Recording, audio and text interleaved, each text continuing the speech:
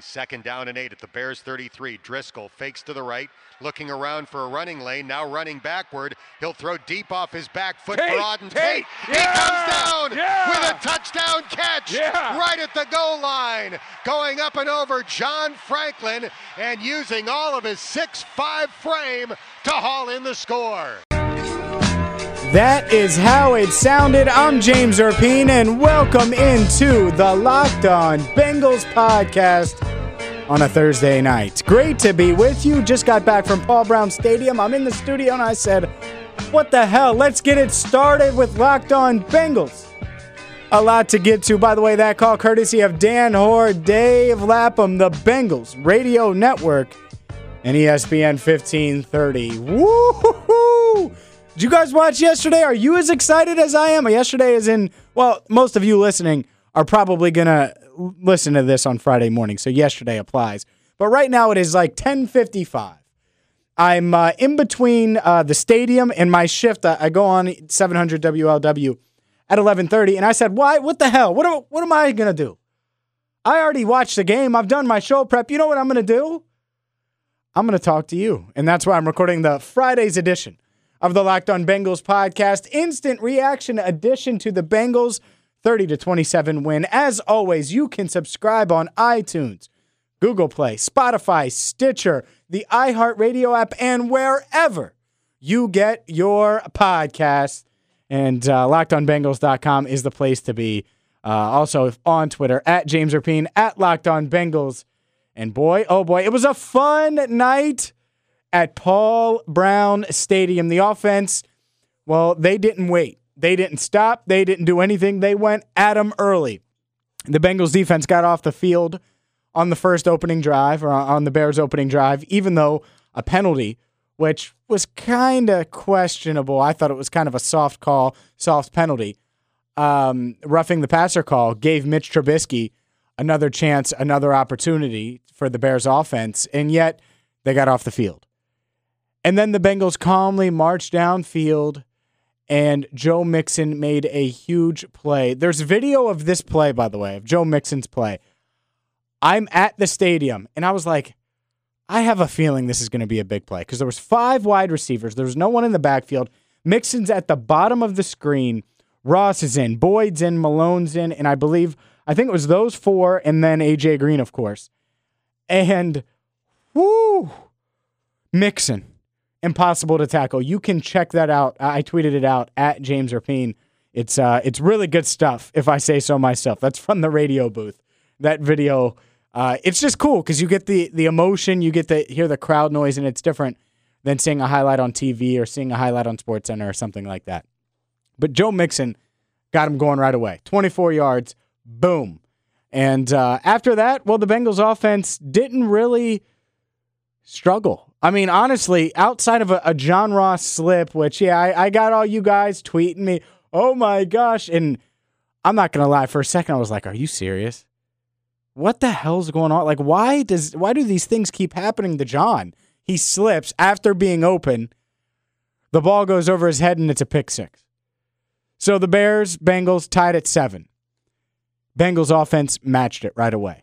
And the thing that I want to praise, and I tweeted this out too, I want to praise Marvin Lewis for doing something. In fact, it's not doing something. Marvin Lewis didn't do what he would have done last year with John Ross. John Ross slipped. Not a big deal, right? I mean, it is because it led to an interception. It sucks. Don't ever do it again. Don't ever, ever do it again. But the reality is he slipped. And the very next series, Ross was in. And not only was Ross in, but Malone was in, and Green was in, and Boyd was in, and Giovanni Bernard was in, and the offense marched right downfield. Gio had a few solid runs. Malone had a nice catch. Green had a nice catch that got the drive going. Ross had a catch, a 20-yarder, which he made a guy miss, and almost he got close to the end zone, and Tyler Boyd finished it off with a 3-yard touchdown reception. That's the offense I envision. That's the offense, honestly, ladies and gentlemen here of the Locked On Bengals podcast, that I've envisioned since they drafted Joe Mixon and John Ross. Is Boyd in the slot, Ross on one side, A.J. Green on the other side, having dynamic tight ends. By the way, Tyler Eifert did go through a full pregame warm-up, did not play, though, which is fine. Get him some work in, sit him. Don't risk getting him injured in a silly preseason game. I totally get that. But the reality was this offense looked explosive. It looked like a well-oiled machine. Andy Dalton finished 6 of 8, 103 yards, 2 touchdowns. I already mentioned the interception, which I don't really count against anyone. Look, don't slip. I mean, that's the reality of it. We'll get to Auden Tate and Jeff Driscoll. Obviously, you heard that to start the podcast. But I'm so encouraged by what I saw from the first-team defense, from the first-team offense. And I get it. The Bears aren't great. I don't even think the Bears are going to be that good this year. But at least we saw the flash. Like, I need to see flashes once in a while, right? And that's the flash I needed to see, and I saw it, and it was huge to me. Big deal. It mattered a lot, and I think if you're a Bengals fan, this is what I want to tell you tonight. If you're listening on Friday morning, then in the morning, whatever, it's okay to be excited. It's okay to let yourself get excited. The end result didn't matter. This rant was going to happen, this opening rant, regardless. If Auden Tate doesn't catch that touchdown, come here and say, look, it's okay to be excited because they were dominant. They would have beat the Bears by 20 tonight. And I get it. There's some things that need to be cleaned up. There's some things that you're like, oh, crap. Like Matt Barkley, that's scary. Malik Jefferson had a really bad, he underplayed or overplayed a bit and got himself out of position and gave up a huge run to Nail, N-A-I-L. I don't even know the dude from, I'm not going to act like I know him from Chicago. So it's not like everything went well.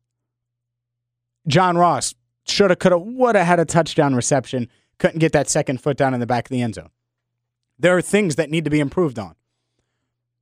But the offense flashed. That's what the preseason's about. The offense was 32nd in the league last year. Their 9th overall pick didn't play. Joe Mixon didn't have any holes to run through. The offensive coordinator couldn't figure out how to use Joe and Gio together. And for 3 drives, really 2 drives plus 1 play, the Bengals offense looked very good. They look like a well-oiled machine where A.J. Green and Joe Mixon are going to lead the charge. John Ross and Tyler Boyd are going to complement each other perfectly. Oh, and if you need a Marvin Jones, you got one. His name, simple. His name is Josh Malone. That's how I feel about this team. That was the potential. They flashed it tonight. Does that mean they're going to win 10 games or 12 games or 13 games? I don't know. I have no idea. Here's what I do know. They flashed. They showed that what they could do. Now they have to build upon that. Now they have to clean up penalties. I think they had 7 or 8 penalties for 96 yards. That stuff needs to be cleaned up. But Joe Mixon and Giovanni Bernard, 7 carries, 32 yards. You might say, well, that's not that great. And Mixon's 3 carries for 9 yards, had a long of 5. Giovanni Bernard had 4 carries for 23. Those things interest me. The fake punt where Clayton Fejedelem, or Fejedelem, however you want to say it, runs for 49 yards up the left side. I love it. I love stuff like that. That is it just felt, didn't it feel like there's hope? It felt like this team, there's the path for them being good. Geno Atkins played well. He had a sack. Andrew Billings taking on double teams. I saw that a couple times. And by the way, I've been banging on Kavari Russell a bit. Kavari Russell, maybe he's just a primetime player. Maybe he just shows up during game day. Because that dude, there were 2 deep balls he was targeted on. One, he was all over the receiver. And it was the rookie, Anthony Miller, out of Memphis, who a lot of people like. A lot of draft nicks like. And then the other one was a deep ball that he picked off. Stride for stride one time. There was no way the receiver caught it. Second time, he picks it off. That's big-time player. That's a big-time play. And I saw that more than not tonight. And that, to me, is exciting. What say you? How do you feel about this? Tweet me at James Rapien, at Locked On Bengals. You can email me as well, James Rapien at ESPN1530.com. Up next, we're going to hear from Marvin Lewis on Auden Tate. He's a guy I've been talking about a ton on this podcast with Tony. Joe Goodberry and I talked about him as well. Auden Tate is a stud. He caught the game winner tonight. You're going to hear Marvin Lewis and what he said about him next on the Locked On Bengals podcast. I remember when the Bengals drafted Auden Tate, I was like, oh, it's just another receiver. I didn't think much about it. Oh, okay. It's just a guy that's going to try to battle for a spot. I'm not going to think much else. He's not going to do much else. That's fine. Whatever. And I'm pleasantly surprised by what he's done. You have to be, right? Like, why wouldn't you be surprised in a nice way from Auden Tate? He's never open. That dude is never open. And yet he somehow has sunned, and that's what I'm going to call it, Dre Kirkpatrick multiple times, because he goes up and takes the ball away, and it doesn't matter. You can be all over him, and he's going to say, okay, I'm going to go up and get it. And Marvin Lewis talked about him with Dave Lapham after the game earlier today. He did. He made some big catches, and obviously he has tremendous hands, contort his body, and for a big man, and it's fun to see. We got some young guys, and that are making football plays and make this thing competitive. That's Marvin Lewis, courtesy of the Bengals radio network earlier tonight on ESPN 1530. Yeah, he made some big catches, and he's going to continue to make big catches. And I'll tell you right now, that dude can't make the practice squad. Someone's going to pick him up. So guess what you need to do? You need to keep him around. If I'm the Bengals, I keep him around for sure. I don't know how else you play this. And does that mean keeping 7 receivers? You heard Joe Goodberry yesterday. Keeping 7 receivers or what? Do you cut core? I might cut core. I'm serious. I might. Can someone else play special teams? Can you find someone else to do that? That's the reality, because Auden Tate can be a red zone weapon. He can come in the special packages. He's a guy, I don't see how you cut him. He's big, he's strong, he's physical, and he's not afraid to outmuscle opposing cornerbacks. And that, to me, he's going to continue to shine this preseason, and he's going to end up making a roster. I think it should be here in Cincinnati. Stay tuned. But when Marvin Lewis says that stuff, and he goes on record, I know in this press conference he said, yeah, people should take notice. I think that guy's sticking around. All right, let's talk about a few things that scare me, make me nervous, etc. The backup quarterback situation, very unsettled. Jeff Driscoll looked good, but he was going against third stringers and fourth stringers. Matt Barkley coming in, shaky. Had a few nice throws, one to Josh Malone, but the arm strength just doesn't seem to be there. There's multiple times he missed. Like, he threw it up to Auden Tate at the end of the half, and there was zero chance Tate had any chance of getting it.